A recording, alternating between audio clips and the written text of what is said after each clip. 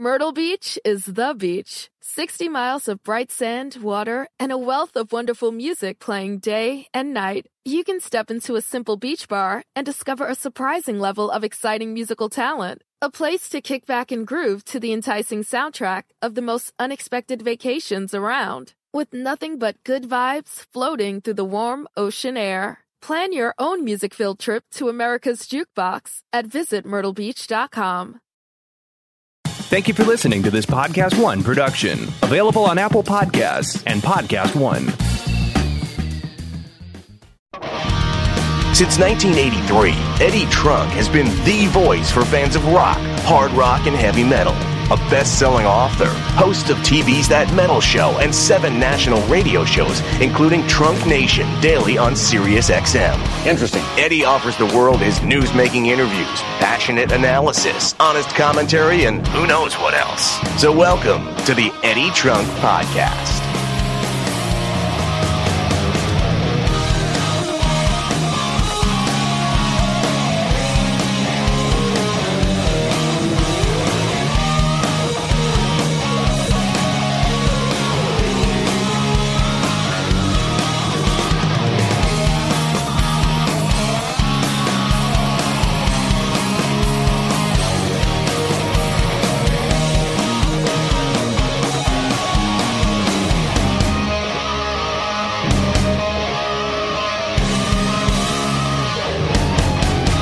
Hey folks, Eddie Trunk here, and welcome to another episode of the Eddie Trunk Podcast, and what a great one we have for you this week. Not like they're all not great, but of course, this is really special. I'm excited for you guys to get your ears on this if you have not heard this interview when it aired live or on Sirius XM.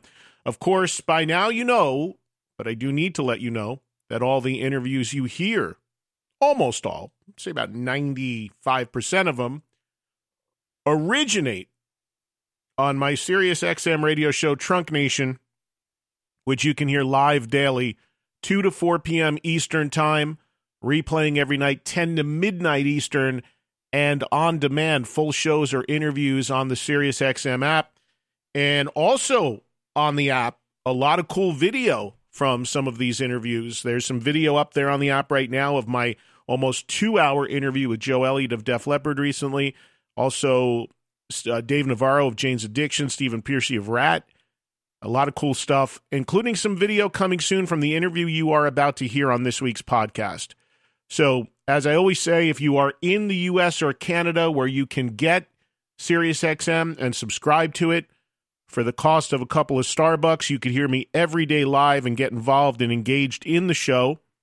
And I hope you certainly do come on board if you are not already. And remember, whatever the time you want to listen, it doesn't matter. I mean, of course, if you can listen to the show in the live window of every day, 2 to 4 Eastern, that's ideal because you can call in and what have you. But because of the app and because of on demand, you can listen to it in, tons of people tell me they listen to the show on their drive home. They just go to the stream or hit the app and plug it into their car, and there you go. So a lot of different ways to listen to what I do on a daily basis. I hope you join me if you are not joining me already. Here on the podcast, you are getting a tiny, tiny sample of what I do each and every day on volume for Trunk Nation.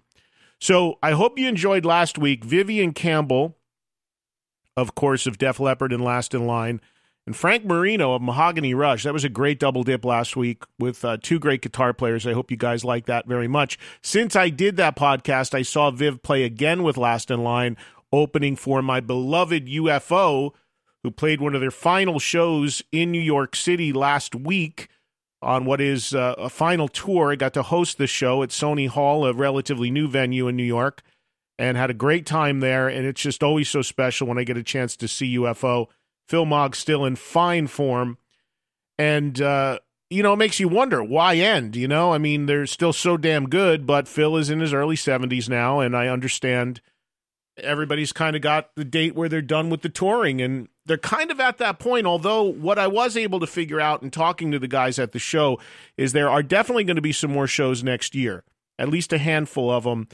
They're playing a cruise, and then they're going to do some shows around that. So that's the good news if you're a big UFO fan like I am. And if you are a listener to the show on SiriusXM, you know that Phil Mogg was supposed to come into the studio for an interview with me last week that he did not make it for due to travel stuff and some issues getting into New York City a day of the show. So I talked to Phil about that when I saw him, and he is going to reschedule. And once they wrap up this tour, which is, I think, around now, and he gets back to England and gets settled, he'll call in with an announcement about some stuff coming up for UFO. But they were still so damn good, and it was great to see a sold-out venue for them in New York City. Great set from Last in Line as well. So hope you guys enjoyed the interviews last week. And again, please subscribe to the podcast, tell others about it, spread the word. Even though I've been doing it for a very long time, it always helps to grow the word. And you guys get a chance to hear, like I said, some of these great interviews that I'm doing on a daily basis on SiriusXM. Of course, if you're outside of the U.S. or Canada, well, then you've got, it's a great way for you to get a peek into what I'm doing, because unfortunately you cannot subscribe to SiriusXM if you are in another country besides America or Canada. So anyway, this week, well, first of all, before we get to this week, let me tell you that the week you're hearing this in, I am on vacation from the SiriusXM show. I had some vacation time I needed to use, so I took this week off. The day you're hearing this post, I'm in L.A. or flying to L.A., getting ready to host tonight on the 7th of November, the latest fundraiser for the Dio Cancer Fund. I do 2 a year for them. This year is really going to be a lot of fun. Tonight should be, because it is the Dio bowling event. And this time around should be awesome, because my bowling team, which is always star-studded, no exception this year, Dave Grohl, Geezer Butler, Brent Woods, Steven Adler, all on my bowling team. It all goes down tonight at Pins in Studio City. It should be a madhouse as usual, and it's all for a great cause for the Dio Cancer Fund. I just would have come from 80s in the Sand in the Dominican Republic, so I'll tell you about that maybe on next week's show, or, of course, on the radio show. And then this weekend, I've got an event in Houston on the 10th, on Sunday, called Foamhenge, featuring live performances from Ace Frehley, Accept, Pat Travers, Power Trip, and more. Happens at Carbach Brewery in Houston. I did it last year. It was a blast, and I'm looking forward to this year as well. So that's coming up this Sunday, Foamhenge in Houston. Come on out if you are in that area of the country. And then I'm back live with all new shows for SiriusXM this coming Tuesday when I return from a little bit of a break. It's crazy because, as part of my deal doing a full-time radio show, you get a certain amount of vacation time, but I've been so busy with travel and work for SiriusXM, among other things, that I just didn't have the time to actually take my vacation time. And some companies, if you don't use it, you lose it, and you certainly don't want that to happen. So I'm trying to get some stuff, even though I'm working and not really just taking proper time off, it's just one thing I don't have to worry about while I'm running around the country this week, or the world for that matter, getting out to the Dominican Republic earlier in the week. So that's a little rundown. As I always tell you guys, please follow on Twitter at Eddie Trunk. That is where I am most active. It is my favorite social media platform. It is where I share the most as far as updates and photos and info with you. I also do some stuff on Instagram at Eddie Trunk. There's a fan page on Facebook. In all honesty, I just post some things on there. I don't really do much with Facebook. And, of course, EddieTrunk.com is my official online home. And I'll tell you what, like I say all the time, in addition to stuff going on with me on my website, really there's a ton of content unrelated to me, just stuff that you want to know about in the world of rock news that's updated every day on bands you would care about. So be sure to have a look at that. And some of my upcoming appearances beyond what I just mentioned include Tulsa, IDL Ballroom, where I go so often and enjoy going, hosting Vixen and the Iron Maidens on November 23rd. And then just added Erlanger, Kentucky, which is just minutes from Cincinnati, I'm told. December 14th, a new speaking Q&A show on the schedule, and that will be at Peacock's Lounge, the Erlanger, Kentucky location, which is right by Cincinnati, I'm told. December 14th, just added. Those are fun. I love doing the speaking Q&A shows. It's been a while. Did a run of them a couple months ago. Good to get another one on the schedule. December 14th. And then December 20th, right in my backyard in New Jersey, Clifton to be exact, it's our annual That Metal Show Christmas party. Myself, Don, and Jim reuniting. Live music. We hang out. We drink with everybody. We have a great time. Come join us December 20th. Always a great party.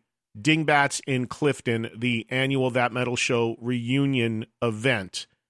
One last thing, speaking of That Metal Show, I am continually asked about it, which is amazing to me, considering the show has been off the air, well over 5 years. And making it even more amazing is that the show does not replay or repeat anywhere. It's not available anywhere. Ridiculously, when it gets posted, old episodes get posted on YouTube or what have you, Viacom, the company that owns VH1, pulls them down, which is absurd. I mean, they're not doing anything with them themselves, so what's the point? But nothing I can do about it. Every once in a while they do come up, and then they come down, and sometimes they're left. I don't know. But I am still asked about That Metal Show all the time, and I can't thank you guys enough for caring about it. It was, something that was very near and dear to my heart, very much my baby, very much missed by me as well. I can tell you that in recent months, there's still a push for that show. Myself, Don, and Jim talk about it frequently. And there is some interest in, we're talking to some people about trying to find a way to bring it back in some capacity. My thing is that I don't want to do it unless it can be done at least at the level of what it was. The studio audience and a real outlet for people to be able to see it. And I've said all along, what we need is somebody at a network, whether it be a streaming network or a over-the-air network that loves and gets the show and realizes the value of it, and also realizes that there's a ton of people right now that still want the thing back. So I'm not sure what the future holds, but it's not a dead issue as far as we're concerned. It's just a question of finding the outlet and finding somebody that wants to do it. I even have somebody that's interested and willing to pay for a season. But, of course, if you pay that kind of money, you want to see your money come back. And, I don't want to see people lose their shirt. Because that's the thing you get from people all the time. Just put it on YouTube. Okay, well, somebody puts up $500,000 to make a season. Where are they getting their money back if you post it on YouTube? And then, do you really want me asking you to pay another subscriber fee for something? And I just talked to you about SiriusXM. For a very reasonable amount of money, you can get like 150 channels of 24/7 content. I don't know, it's like $10-15 a month, right? But you still got people that hem and haw about that. And now what I've seen happen is, it's funny. There was this whole move for the longest time. You heard about the cord cutters, right? To get rid of cable TV. Cut the cord. Get rid of cable. Get rid of the cable companies. Don't need them anymore. Just do stuff streaming. Well, how's that working out now? When everybody and their mother is asking you for money for a subscriber fee to stream something.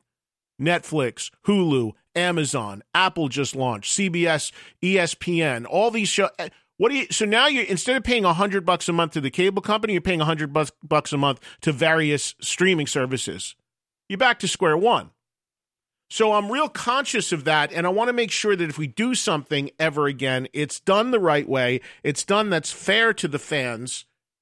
And it's not yet another outlet asking you for a monthly subscriber fee unless you can really bring some great content or value to it. And I know there's a ton of smaller podcasts and platforms that also have paid walls or whatever, but I want it to be real, if we do it. So I'm feeling like there's still some momentum, and I just wanted to address that because every day I'm still asked about That Metal Show, and people think I get annoyed about being asked about it, and you may have seen myself, Don, and Jim joke about it on social media. Hey, did you ever think of Netflix? Because of course we thought of Netflix. Netflix has to want the show. But I appreciate the hell out of people caring and still asking about it, and who knows what happens down the line. You just need that one believer at a real broadcast platform that'll say, yeah, I'll put that on. Let's do that. And I don't know why. I just got a feeling like we're getting closer to that happening. And I honestly would tell you if there was something really concrete or something really happening. There isn't. But I just feel like good things happening with rock and people still clamoring for that show. Maybe there's something good in the future. We'll see. All right. So a little longer open than normal, but I had a little breathing room and a little extra time here today. So I thought I'd spend a little time just talking to the podcast audience here at the top of the show. Let's get to the interview because this is a gargantuan interview and it's somebody I wanted to talk to for a very long time. You guys know, and if you listened a couple months ago, I had a great interview with songwriter Holly Knight. People really loved that conversation. This guy that the interview is with this week is probably the most successful songwriter, certainly to come out of the 80s. And I'm talking about Desmond Child. I wanted to interview Desmond for the longest time. He has a live record that's just come out, and we set it up when he was going to be in New York City. He came into the studio. We got started about 20 minutes later than I wanted to, but we still had over an hour to talk. But with this guy's career and his credits, I mean, an hour scratches the surface. The hour and 15 you're about to hear just scratches the surface, or hour, whatever this comes out to, an hour probably, as far as the interview. But whether it's Alice Cooper, whether it's Bon Jovi, whether it's Kiss, whether it is Aerosmith, on and on and on. I talk about the broad strokes and the big things he did. There was a million other things I wanted to talk to him about, just ran out of time. We will do another round. After this interview ended, Desmond and I talked for a good half hour more, and he's got a couple more projects coming, including a book and also a documentary he wants to work on about his life. So we'll do more for sure down the line. But I think, I love getting the stories of the songs and how they were written with the people who helped create them. And this guy has got his stamp on so many major, major tunes in music history. And of course, Desmond's career is varied in the type of artists and music that he's done. My show being very proudly a rock destination, although a few other things are touched on in the conversation, obviously, and I told him this, we steered the conversation towards the rock end of what he's done. So enjoy, ladies and gentlemen, on the Eddie Trunk podcast from my SiriusXM show a couple weeks ago, songwriter extraordinaire Desmond Child, coming up next. The Eddie Trunk Podcast.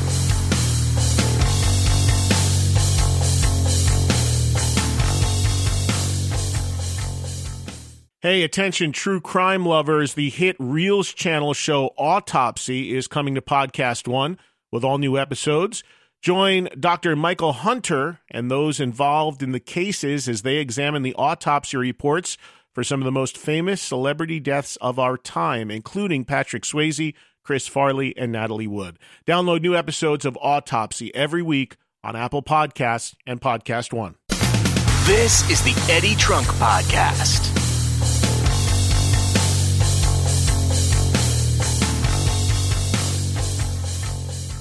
All right, I set it all up just a few minutes ago, so let's get to it right now. Without further ado, it was an honor to have in my studio one of the most acclaimed songwriters ever, Desmond Child. Enjoy this conversation on the Eddie Trunk Podcast. Desmond Child, nice to meet you. Nice to meet you. Thanks for coming in. Desmond Child Live is the album, which we'll talk about here in a second, which is you actually, all these songs you've written over the years, you actually taking a little ownership of them in a way, right? Telling people, hey, I wrote these things. I always had ownership. Well, that's true.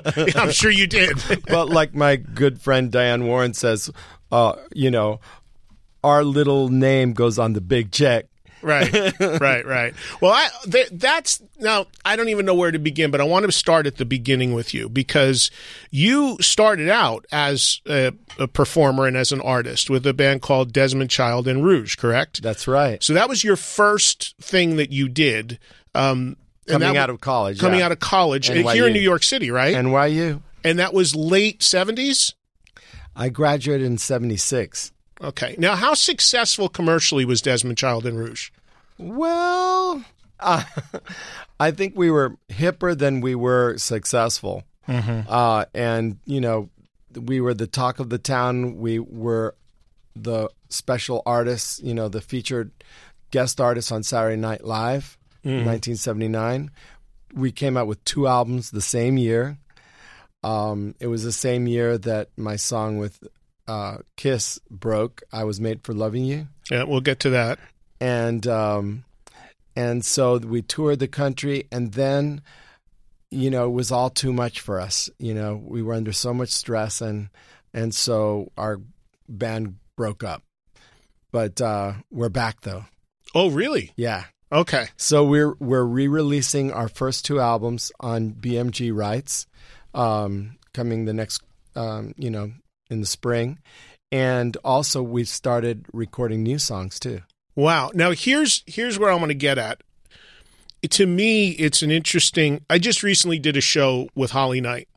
And we talked about her. We had a great conversation. We talked about her early band and her transition, right, to go from a performer and the person out front that everybody saw and on the album jackets to kind of circling behind the scenes and becoming a songwriter and being the person behind the songs that's not necessarily the marquee name.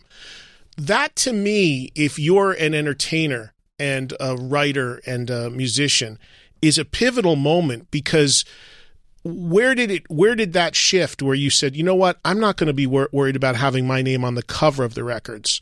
I'm going to worry about writing some songs and having my name listed real small with the other writers, but actually be just as creative and lucrative, really, let's be honest. It wasn't that thought through, because I really did want to be the biggest star in the world. But when my group broke up, I kind of went into an incubation period, and I found a producer, Bob Crew, who had produced the 4 Seasons and wrote all the songs with Bob Gaudio. And I don't know if you've seen Jersey Boys. I have not. He's one of the characters in Jersey Boys. So I spent 2 years with him. It was really like songwriting college. And it was every day, Brill Building style. We'd meet at 12, 1 o'clock we'd be writing, and 5 o'clock he'd leave. And that was it. 5 days a week, 2 years. And had I not done those intense years with him, I would not have been able to write the songs that I wrote after I knew him, which is right away I had a hit with Bon Jovi called You Give Love a Bad Name. Never heard of it. Just kidding. And which I collaborated with John and Richie on that, but a lot of the inner rhyming, the alliteration, the irony, he taught me to always try to come up with a title that has an ironic twist, like You Give Love a Bad Name. Love and bad usually are opposites. I hate myself for loving you. Heaven's on fire. How can we be lovers if we can't be friends? There's so many examples of it. It was always about the title was the driver. The title was the driver. That's what he taught me. I used to sit down at a piano, start playing chords and mumbling around, hoping that the muse would strike and maybe one of my little mumbles would sound like a word, and then I'd build a castle on it. And that's completely, backwards. Once I started writing like real professional songwriters do and really know what I'm going to sing about, the lyric is the script. And you make the movie, and then you put the soundtrack to it, right? The score. So if you think of it that way, the music supports what the lyrics are saying. I'll give you a perfect example in a song that I co-wrote with Draco Rosa called Livin' La Vida Loca. Ricky Martin. Yeah. It goes into the second verse, and it goes, woke up in New York City in a funky cheap hotel. And it opens with a gong. So it's that gong that makes you feel like you can smell the incense and going through beaded curtains. Everything's like red velvet. Just that sound brought the lyric to life. Let me ask you this. This sort of songwriting boot camp that you had, this happened after your band broke up. Yes. If that would have happened in reverse and you would have had that songwriting boot camp prior to doing your own band, do you think the results for Desmond Child and Rouge would have been more favorable? I do, because we were so young, we couldn't handle all this. And the reason we were brought together is because we all had troubled childhoods. And so that was our bond. We made our own family, but that became our undoing later because we didn't have this emotional confidence, to not break up. That's what happens. Almost every band breaks up. And everybody goes and does their solo career, and then they finally come back together and do their legacy tour. Right. That's the way it goes, right? Well, you said your goal was to be the biggest star. You wanted to be the guy out there. You wanted to be the guy in the magazine covers. So where does the transition? You have this songwriting boot camp sort of thing, and is that where your sort of eyes open to saying, hey, there's another world out here that I can be very successful and work in the music industry, but not necessarily be the guy on the album covers? I kind of created a career by mistake, which was when I collaborated with Kiss, with Paul Stanley, specifically of Kiss, and co-wrote I Was Made for Loving You. I started getting calls from other bands because before that, bands didn't co-write with professional outside songwriters. They co-wrote with each other, right, and maybe their girlfriend or the producer, but it was never, kind of thought out that, okay, we're going to bring in somebody outside the band. And once I started having success with Bon Jovi, then I got the call from Aerosmith, and then I got the call from Alice Cooper and Joan Jett, because, I'm not about my own style. I'm about helping the artist tell their story. Your personal taste in music that you love personally is what? What would you classify it as? Well, I love so many things. Do you consider yourself a fan of hard rock? The reason I ask is you've had such a big imprint on a lot of hard rock. But do you need to be a fan of it to write successfully with artists like that? Well, I'm a fan of it, but it's more like the difference between playing in a football game and watching a football game. When you're playing it, then you're all about it. Mm-hmm. And then when you're watching it, it's like, I don't know. Armchair quarterback, as they say. Yeah, no, I'm in the now. So I'm always working. So I'm always finding out about a new style of music. I got into Latin music and wrote a bunch of hits with Draco Rosa for Ricky Martin. The Cup of Life, Livin' La Vida Loca, She Bangs, Shake Your Bon Bon. And then, I started getting heavily into pop, and I was producing Kelly Clarkson and Carrie Underwood and Bo Bice, and, doing pop music, because to me, it's not about the style, it's about the soul. It's about the story. A couple of years ago, I had a hit with Zed, which is electronic dance music, a song called Beautiful Now. Mm-hmm. And I co-wrote with Andreas Carlsson, who came out of the whole Swedish boy band thing, and we co-wrote Waking Up in Vegas with Katy Perry, which is kind of like a rock song, kind of based on Hit Me With Your Best Shot. I've told Eddie Schwartz, I confess, that we stole the chords from his song. Did you realize you met Paul Stanley because he would come to see your band, right? Desmond Child and Rouge. So did you realize the song that you wrote with him, and I believe Vinnie Poncia, the producer, also has a credit on the song? Later he joined the song during the course of production. Okay. But Paul and I were the ones that co-wrote the song.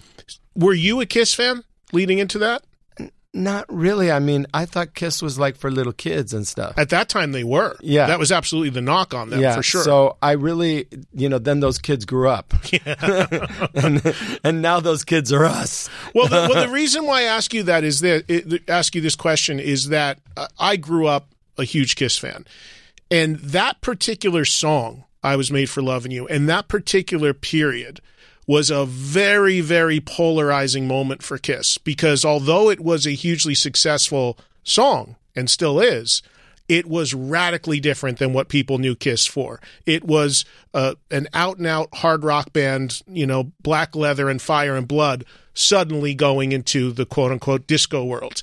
And there was a huge backlash to that song among the Kiss fan base at that time, but it was subbed out by this whole other world that would never listen to Kiss that came in and loved that song. So were you aware that the song that you had just created with Kiss that would become this huge hit would also, to this day, be somewhat polarizing with their fan base? I can't see that. I mean, we changed the course of pop music with that song. We brought heavy rock guitars to dance beat. Around that time is when they invented drum machines. Mm-hmm. So, I mean, if you listen to even rock music now, there's so much rock music has, synchronized drums and loops and hard guitars and, all of that. And I think that it was kind of one of those fateful moments, because I was experimenting with drum machines and all that at that time. I had this little thing, and so I was telling Paul about it, and I said, let's do something to a dance beat. And so Gene hated it from beginning to end. He still does, he says. But meanwhile, it really is their most successful international song to this date. Yeah. The reason why I bring it up is because I wondered, from your perspective as a co-writer of the song, it is, to this day, it's a song where it is a hugely, hugely successful song that they still play live. But at that time, 1979, it was a polarizing shot to the Kiss Army, and it's fascinating to get your perspective on it. So circling back, the first time I saw your name or heard your name was the co-write on I Was Made for Loving You, because I was such a Kiss fan. I read every liner note. I read everything. Hey, who's this guy that co-wrote this huge song? So the success of that, is that the moment where you say, hey, I'm going to start doing this with other people? Because shortly afterwards, I'm a huge fan of Billy Squires, and your name popped up on an album a year later, his first album after his band Piper, right. Tale of the Tape, a great song called You Should Be High, Love. And I'm like, wait a minute. One year I got this song, a Kiss record with this guy's name on it. A year later, I got a Billy Squire album with this guy's name on it. Who is this Desmond Child guy? So were you going down, you were sort of putting your roots in as an outside songwriter at that point? Well, I just figured that having hits was good for me. So I just kind of went for it, but all the while wanting to have my own solo career. And then I got so busy. But also, remember this one thing, because I'm gay, I never really got the job as producer. And there was a real glass ceiling there. Everyone, all the rock bands, macho rock bands and all that were fine co-writing with me, because that's your equal, in that situation. But the producer, that's when you really have to bitch slap people into shape. And it seemed like no one ever said anything, but I had a real hard time. So when I started having the really big hits with bands like Bon Jovi and, Living on a Prayer and all that, I started arm twisting the labels into letting me produce. But of course, the acts I could produce were like the weirdos, like Cher, Meatloaf, Joan Jett, Alice Cooper, more solo artists, but they were kind of androgynous. Mm-hmm. So that was kind of allowable. And then, eventually, of course, all of that fell away. But for decades, I was the only out producer in music. What year from that point on, early on, you were out in 79, 80 back then? Well, our second Desmond Child and Rouge record, called Runners in the Night, that's when, I had realized that I was more gay than I was bi. And my co-founder, Maria Vidal, and I were boyfriend and girlfriend. And, we couldn't stay together, and that was one of the things. But the very first song on Runners in the Night, the song's called The Truth Comes Out. Mm. And, it was really a struggle because, I loved her dearly, but I had this very strong pull in a different direction. And, I didn't have that much support for that. Mm. So a very different time, obviously. Yeah. Yeah. So it wasn't until Linda Perry came along that there was another out producer, but that took decades to happen. So, in a way, I've kind of been a maverick in ways. And, I met my life partner, Curtis, 31 years ago. And eventually we were one of the first gay male couples to have children through in vitro fertilization. Mm-hmm. And we made a movie about it called Two, The Story of Roman and Nero. It's on Amazon and iTunes. And, it's kind of a thing where it's like, in a way, working with the bands the way that I did, I always kind of was like the palace eunuch because the guys could trust me with their wives. So, we'd go in for a meal and then they'd ask me for like decorating tips. And it's like, I'm not gay for nothing. I know I know how to fluff a pillow on a couch. And so I was a safe person. All right. And so I think that actually helped me in that sense. Right. So it was a double-edged sword. Let me ask you about, I want to get into specific songs here for a bit, but before we do that, and I could be wrong on this because I know the bulk of your rock stuff, but I know you've done stuff way outside of the rock spectrum as well, and that you're very proud of. But am I correct in that much of the stuff that you've contributed to as a songwriter has been in a co-writing capacity? Are you more of a collaborator than someone who creates songs themselves? Almost every one of the credits I know that I'm aware of, you've worked with John Bon Jovi, Richie Sambora, with Paul Stanley, with Tyler and Perry, with whoever it may be. Well, or do you like to create on your own as well, and do you do that? I really don't like being alone. I had a very lonely childhood, so I love collaborating. And in the early beginnings of Desmond Child and Rouge, I was writing the songs. And Maria was working in a diner, and her diner name was Gina Velvet. So in Living on a Prayer, the story of Tommy and Gina is sort of our story, because I was home and writing songs, and then she was, bringing home her pay. For love. Oh, wow. So that's really your story. Well, based on. Yes, I think that, in a collaboration like that, I think John brought his story into it, working class story, and Richie did. And I brought in that aspect of it because I lived it when I was, starting out. Do you think that as a writer, your strength is more in music or lyrics, or you are equal? I think my super strength is lyrics and concepts and visualizations.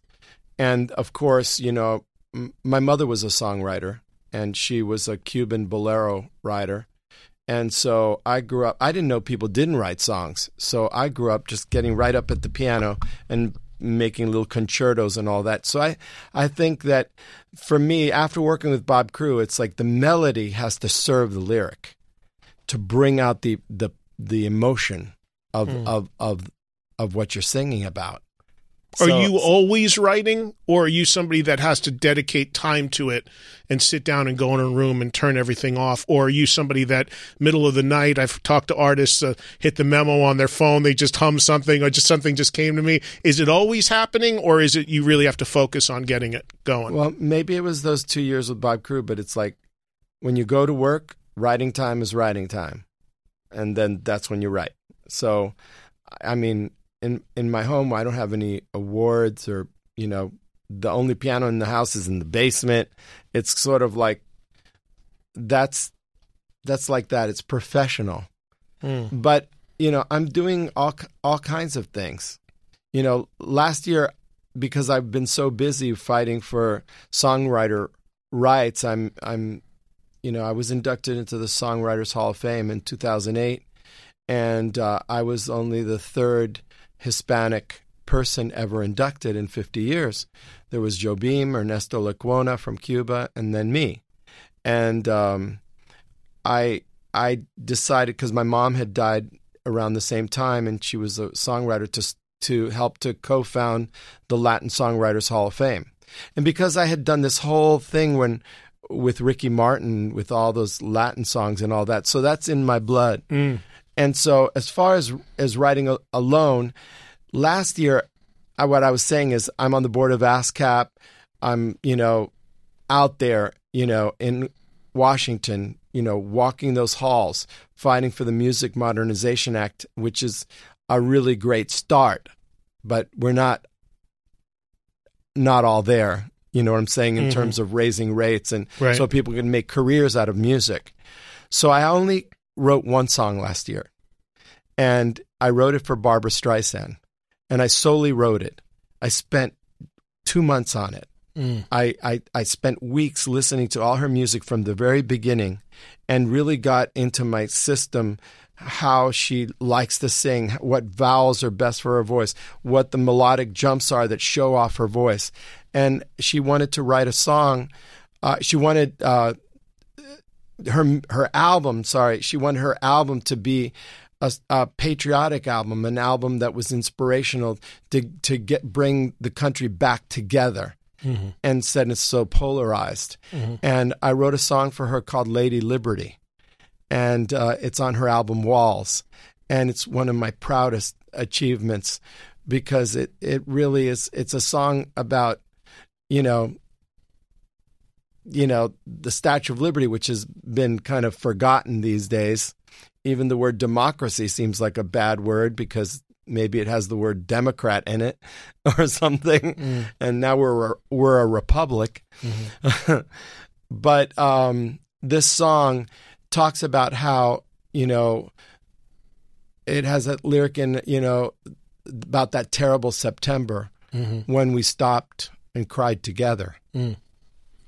That's the most recent thing. Yeah, and today is the actual year since it was released. Today's also the birthday of the Statue of Liberty.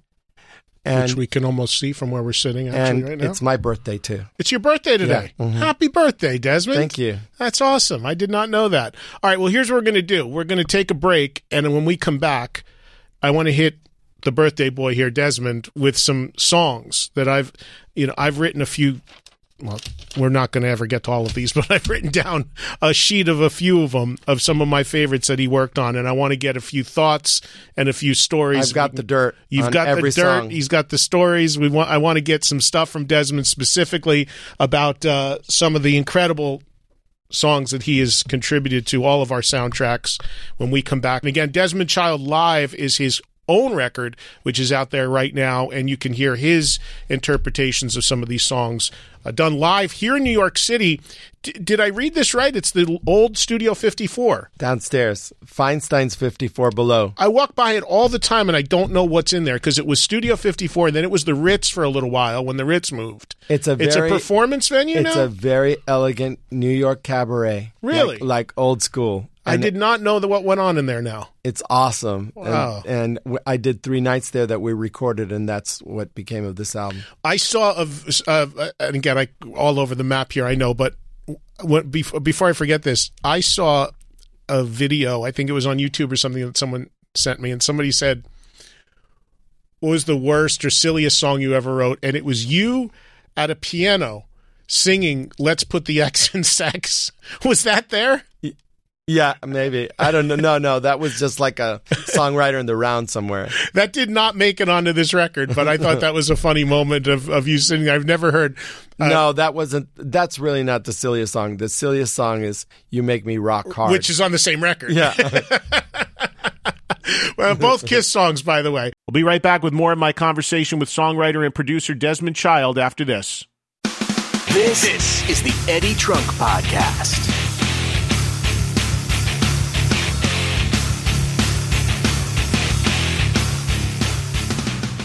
Let's get back to more of my conversation with songwriter and producer Desmond Child right now on the Eddie Trunk Podcast.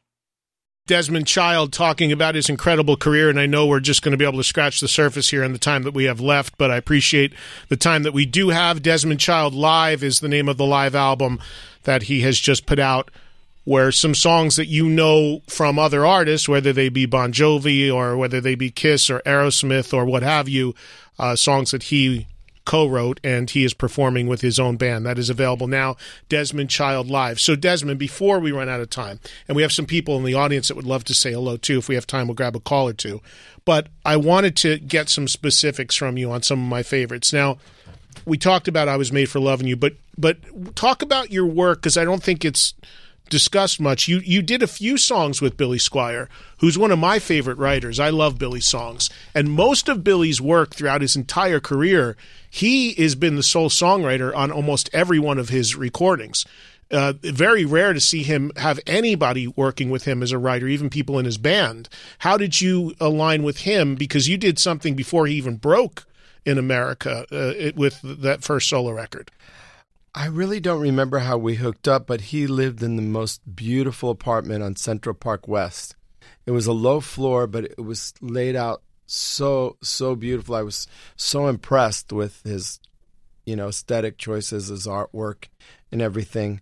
And so we tried writing some songs. It wasn't easy writing with him. It was not. No, it wasn't. I don't know why I had a hard time getting him to just let it all go, like be relaxed. Mm-hmm. And he always seemed a little bit defensive. And I'm not quite sure why. Maybe he just didn't really have that much experience playing in the same sandbox with other children. But he's a very special person, and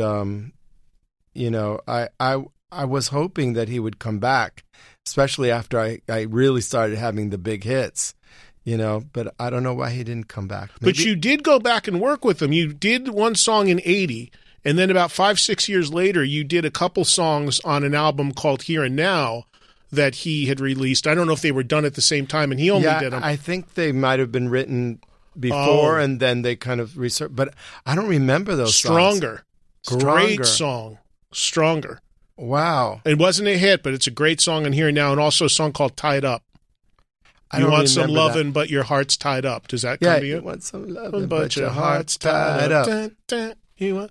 Those are... Gosh, I didn't remember those. I love when I'm telling the guy who wrote them about him. No, it's so funny, because I went into a restaurant and I heard John Bon Jovi's voice, and I said, wow, what song is that? And then it's like, oh, right, that's one of the other songs we wrote on Slippery. Right. It wasn't until deep into the chorus that it all came back to me. Probably Without Love. Something like that, yeah. Because that's one of the album tracks that wasn't a hit on that, or released as a single that you have a co-write on. Right. So, okay, so a little bit with Billy here and there, and then really you would... You loom large in the Kiss story, kind of coming in and out of that, because you would come back on a. So here, and this is what we referenced before. So here you are, the guy that co-writes the song, the quote unquote disco song from Kiss, huge hit, but as I said, polarizing very much with the fan base. A few years later, Kiss comes back with an album called Animalize, which is one of the most heavy, ripping rock records they ever made. And you have several co-writes on that, including a song called I've Had Enough, which is super heavy, Under the Gun, which is super heavy, and then the huge MTV hit, Heaven's on Fire. So a few albums go by after the success of I Was Made for Loving You. How does Kiss circle back, specifically Paul, because that's who you're doing all this with, come back on your radar? Well, he just called me and I, said let's try writing again.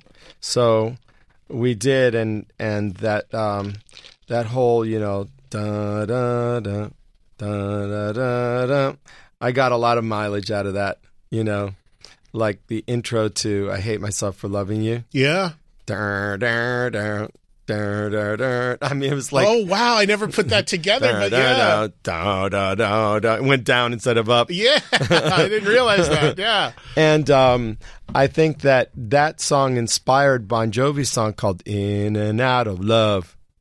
Same melody that was on Fahrenheit. Yeah, and I think that's one of the reasons why when Paul suggested he co-write with me and gave him my number, that came together, because I think he admired that song. Mm. And then you would do a lot of other work beyond Animalize. Then the Asylum record, you had about 4 or 5 songs on that one, including one of my favorites, Who Wants to Be Lonely. I love that song. Now, did Jean Beauvoir write on that yes, too? I think yeah. Jean has a piece of that one too. I mean, his bass riff on that was like what... Which he admitted he played. Now he's admitted that he's actually playing that on the record as well. Yeah, but that's what made that record, that bass line. Yeah. Did you on any of these things, did you also perform on them in any way? No. Where Jean actually has played bass on a couple tracks. No, you never actually sang or performed on it? I'm not actually a good enough musician to play on anything. So you know your place. You're going to write the songs. I have a special voicing on piano, and I can clunk away, and I mean I really do have a good ear and all that, but in terms of dexterity or being like a real musician, no. Okay, where does the Bon Jovi story factor in? Where does the connection to Bon Jovi and the Slippery record, which of course is a gargantuan album, how does that come on your radar? Like I said, Paul Stanley gave John Bon Jovi my number, and John called me, and when they came off tour, I went and I rented a car to drive out to New Jersey to this little neighborhood that was a cul-de-sac, and behind this little wooden house, it was like Amityville Horror, like a little house, right? But it had nothing around it but a marsh, all as far as the eye could see, like this gray marsh, and then a refinery. Like, must have been the most toxic place in the world to live. That would be Saraville, ladies and gentlemen. I know it very well as a Jersey guy. And I walked in and go in, and then I made a left. And then on the left was Richie's bedroom, which is on the ground floor. So this is Richie's mom's house? Yeah. Well, he might have been in Woodbridge then. Where he lived with his parents. So they were still living at home? Yes. Okay, first 2 albums had come out, didn't set the world on fire, but still living at home. Well, they were touring out. It didn't make sense to have a place. Right, sure. So I peeked in, messy bed, Farrah Fawcett poster, Kiss posters. It was this is your first time meeting John and Richie. Yes. So it was just like a typical teenage rocker's bedroom. And then I kept walking, and then there was the kitchen. And that was the first time I laid eyes on John Bon Jovi with the big hair from Louis XV, the ripped knees, and he was on a wall phone, like an avocado wall phone, right? Probably with his manager, Doc McGee. Right. And he kind of like nodded like this, and then Richie kind of like showed me downstairs to the basement. Like, it was very creepy, and it was kind of dark down there, and it was kind of wet, and there were these transoms, kind of like you could barely see daylight. And there was this Formica table that had been kind of discarded down there, and they had put a little keyboard on there. There was some amps and, some guitars, and that was the writing room. And so I waited, a while, and, Richie's the people pleaser, so he kept like saying, "Are you okay? Are you okay?" Finally, John came down, and it was kind of like they're very, very nice. But I had a title in my back pocket. The title. We go back to the. I literally had it written on a piece of paper in my back pocket. "You give love a bad name." The minute I pulled it out, I got the first $1 billion Bon Jovi smile.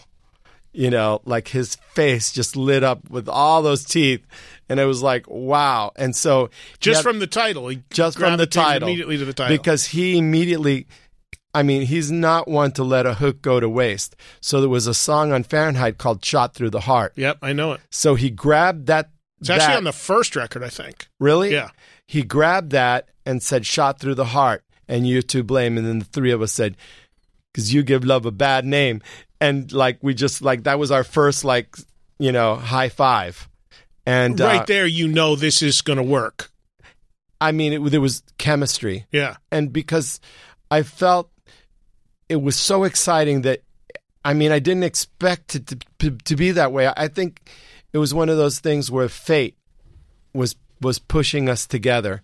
When you feel the force of fate behind an action, it feels different than just, whatever. So when you're in that dank, musty New Jersey basement of Richie Sambora's mom, and you're working on this, and you're coming up with, in this initial session, does Living on a Prayer also come at that time, the same session? No, that happened in the city. They came into the city. And so I borrowed Doug Schneider's little apartment that had an upright grand. It was old, brown, kind of, falling apart piano.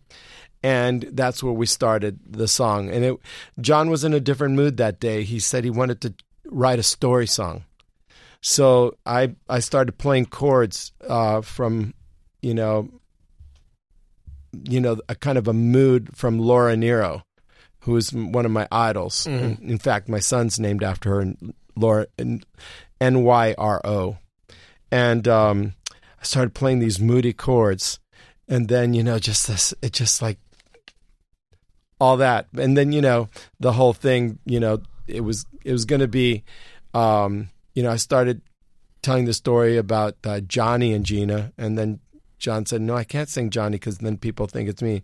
Then he said, "Tommy." It was like this next sound alike, Tommy and Gina, and that's how it was born. But I have to say, the song was kind of artsy and kind of sensitive, and John decided he didn't want to do it because he wanted to keep going down this very like hard rock direction, and literally me and Richie got on our hands and knees, half joking, half not, and begged him to at least cut it.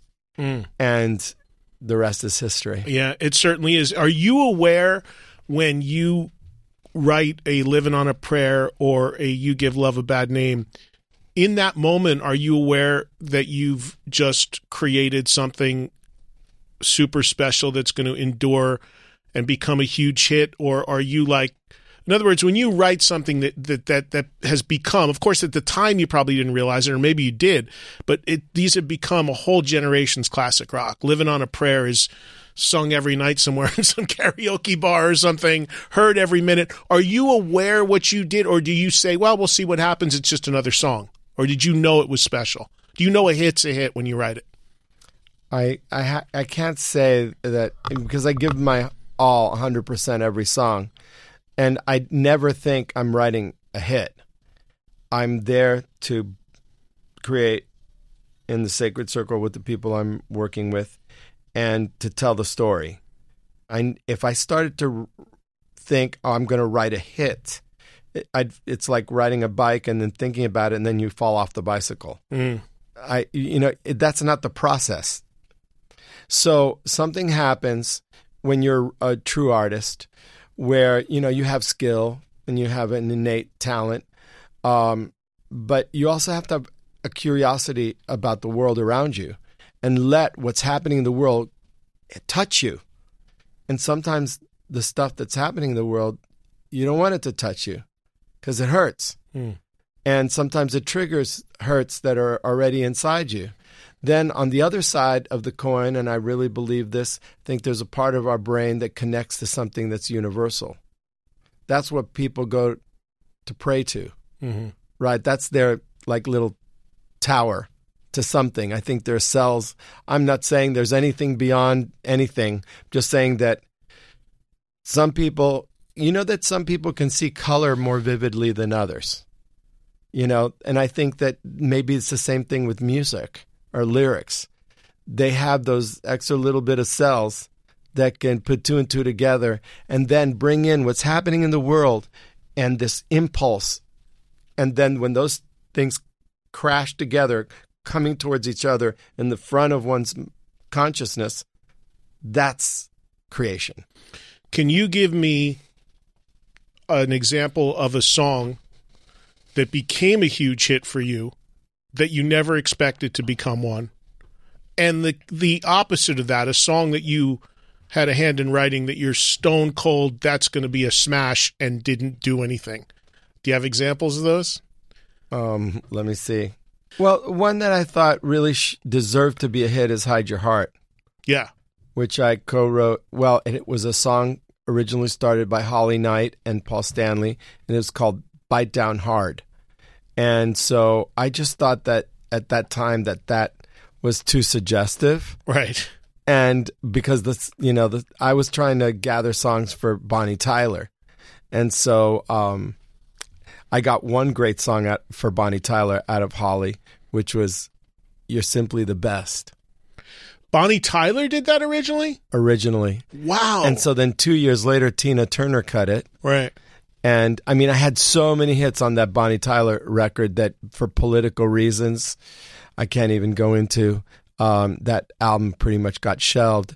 But then she was touring and she couldn't do that song anymore, even though it was her first single, because it looked like she was covering a Kiss song. No, Tina Turner's. Simply the Best. Simply the Best. Right. But Hide Your Heart was, like 4 people did Hide Your Heart, and nobody had a hit with it, but it is a great song. I know. It is crazy. So good. Yeah, it really is. It still is a great song. It's crazy that wasn't. All right, let me hit you with some other stuff because we didn't even touch on Aerosmith. Where does Aerosmith come into your world? At this point, you're up, you're running, you're having tremendous success. Desmond Child is the first name coming out, I think, for a lot of people looking for whether it be a co-writer or a song doctor or whatever you want to call it. Are you connected with Aerosmith through a label or your reps? How does that go down?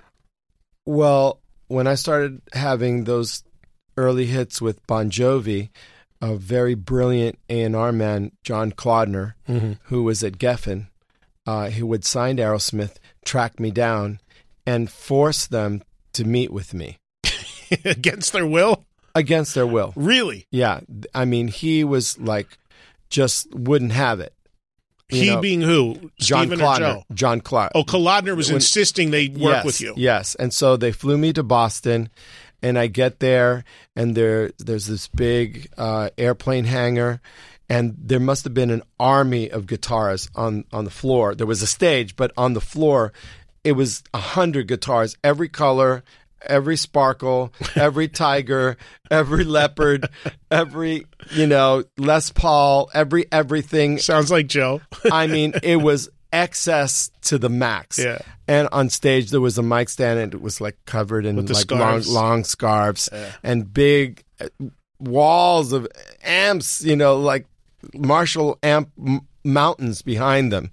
And I walk in, and Steven, there were roadies around, and there was some kind of noise going on at the end of the stage, and they were over there playing with a backwards loop of the guitar, and it was going na na na na na na, and so Steven said, "Oh, come over here. I want to see what you think about this." I hadn't said a word yet, and so all of a sudden he started singing, going da da. Da-da, cruising for the ladies, da-da, da-da, cruising. And I was like, and then they stopped and they said, "Well, what do you think?" I said, "That's really bad." And Joe's like arms crossed, now he's like looking at me sideways. And then Steven said, "Well," I said, Van Halen wouldn't put it on the B-side of their worst record. That's how bad it is. And I thought that would make them like laugh, but they were, Joe was getting like darker and darker. I thought the roadies were going to like drag me out. Wait, let me jump in there real quick. Just an important question. Clearly it's not difficult for you to go into basically legends at this point, Aerosmith, and tell them that their song sucks. I mean, you got to have some stones to do that, but that's your job, right? You've got to be willing to say what you really feel if you're going to work with people, I would think, in that capacity. Well, I'm kind of like, I've determined that the best way to get in with somebody is to get in their face right away. Not like this little, bit by bit stuff, get to know you. It's like, no. I go right to work. Be assertive. Yeah. And but the chemistry was there. It was like a very exciting thing. And so Steven sheepishly said, "Well, when I was first singing that riff, I was singing, dude looks like a lady." And I said, "What? Dude looks like a lady." I said, "That's brilliant. That's a hit." And Joe said, "But we don't know what that means." And I said, "I know what that means. okay, just follow me with this. And so I said, how did you come up with it?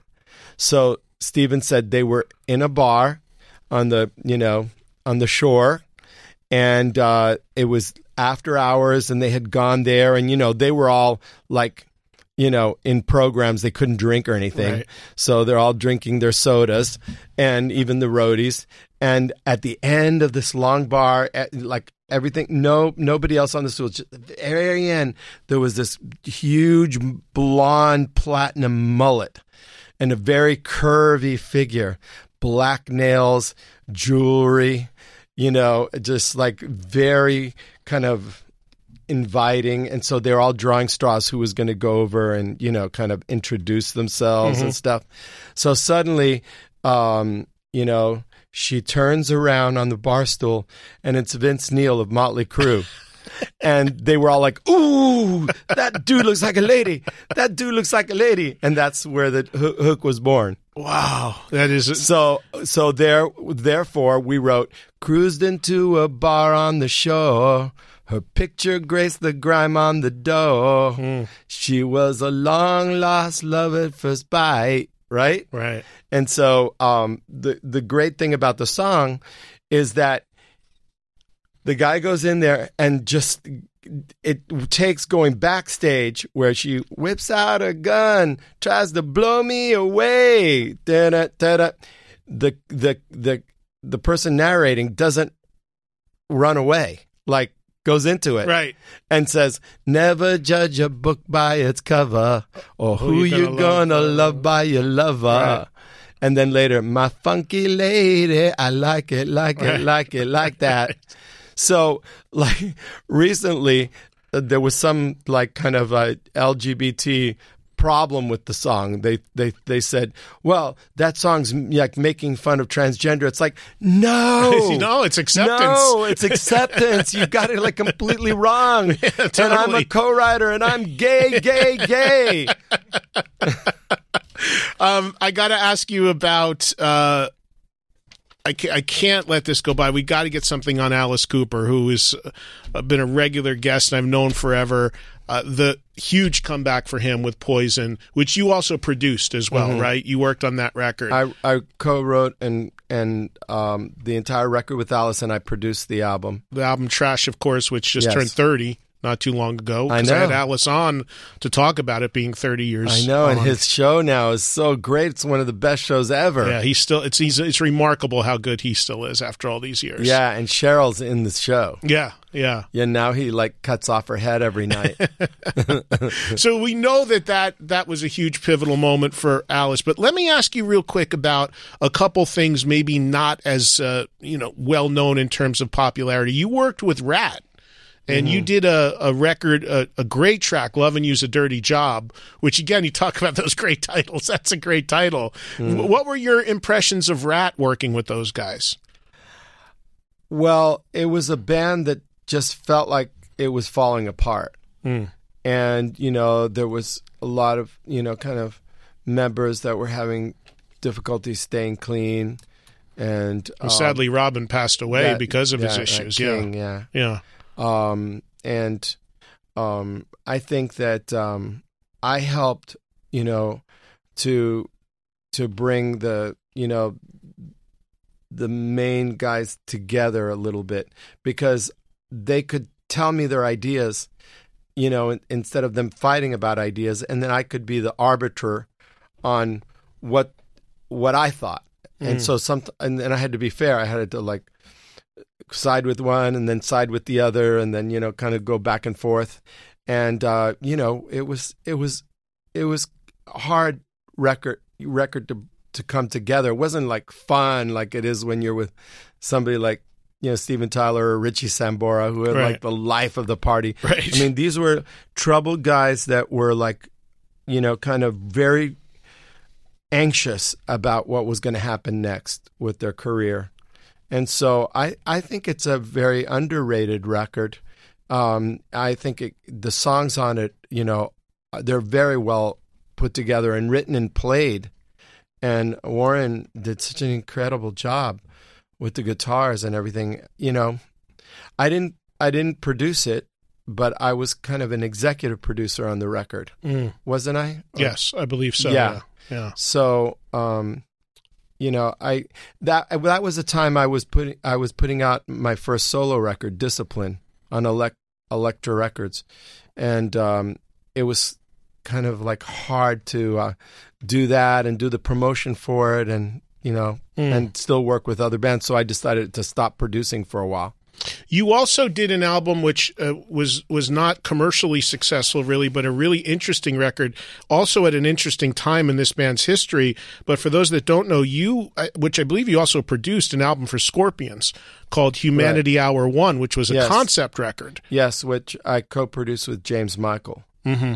And, you know, there was a futurist named Liam Carl that I met, and he did this extraordinary artwork with models that he turned into half, you know, with the skin torn off, and there were bots and all this kind of stuff.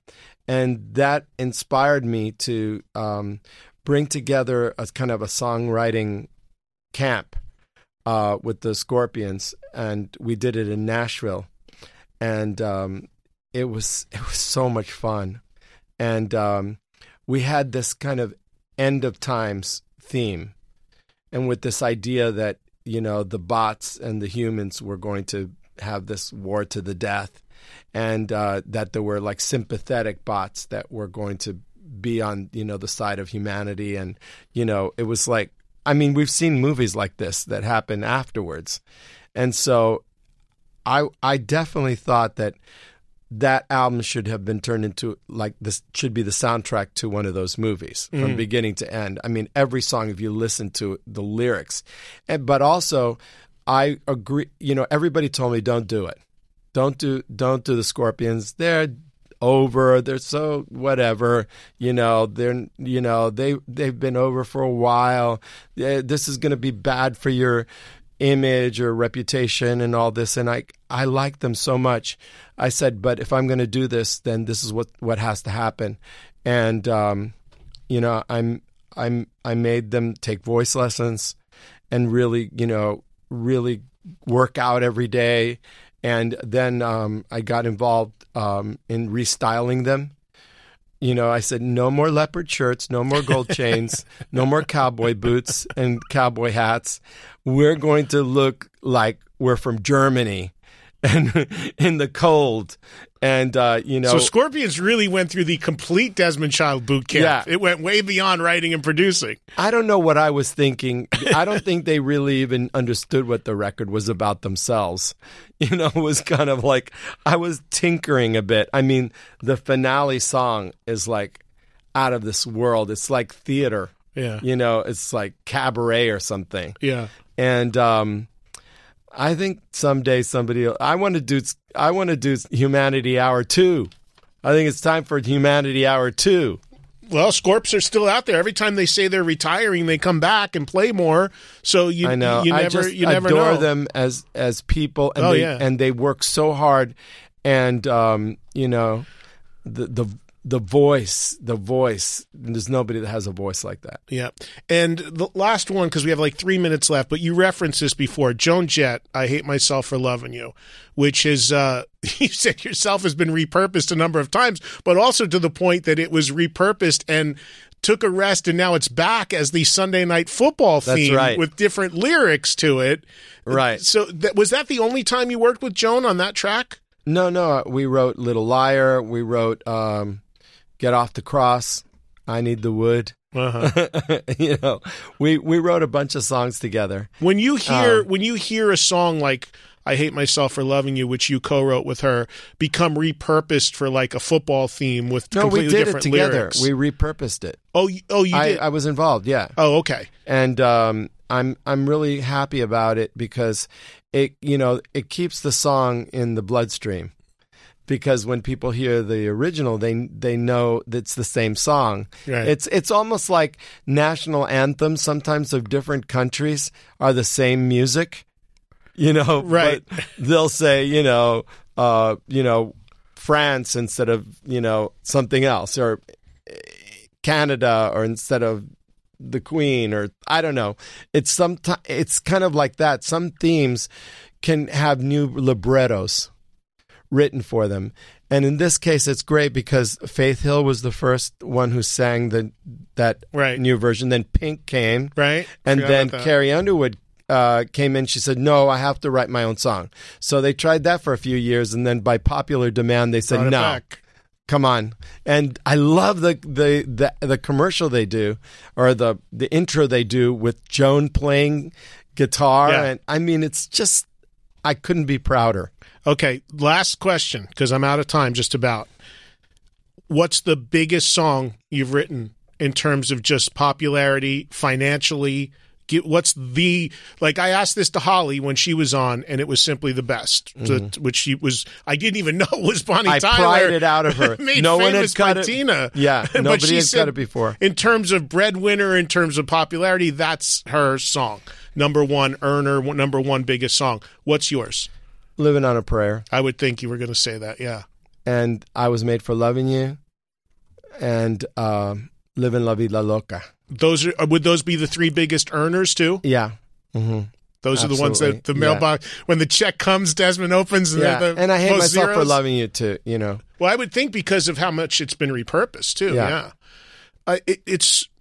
Look at my sheet. I'm not even close to done talking to you, but we're out of time. I'll come back sometime. Please, man. I enjoyed the hell out of it. And I know you said you're in Nashville. We're due to do some shows from there because we have a studio there. So that would be awesome to try to put something together. Come on down. Set a spell. Desmond Child Live is the album, everybody. Check it out. It does include his versions of songs like Living on a Prayer, You Give Love a Bad Name, Dude Looks Like a Lady, Angel, I Was Made for Loving You, Hate Myself for Loving You, You Want to Make a Memory, a great later period Bon Jovi song I know that you're very proud of. And, of course, like I said, I don't mean in any way to diminish all the other non-rock stuff you've done because there's tons of great stuff there as well.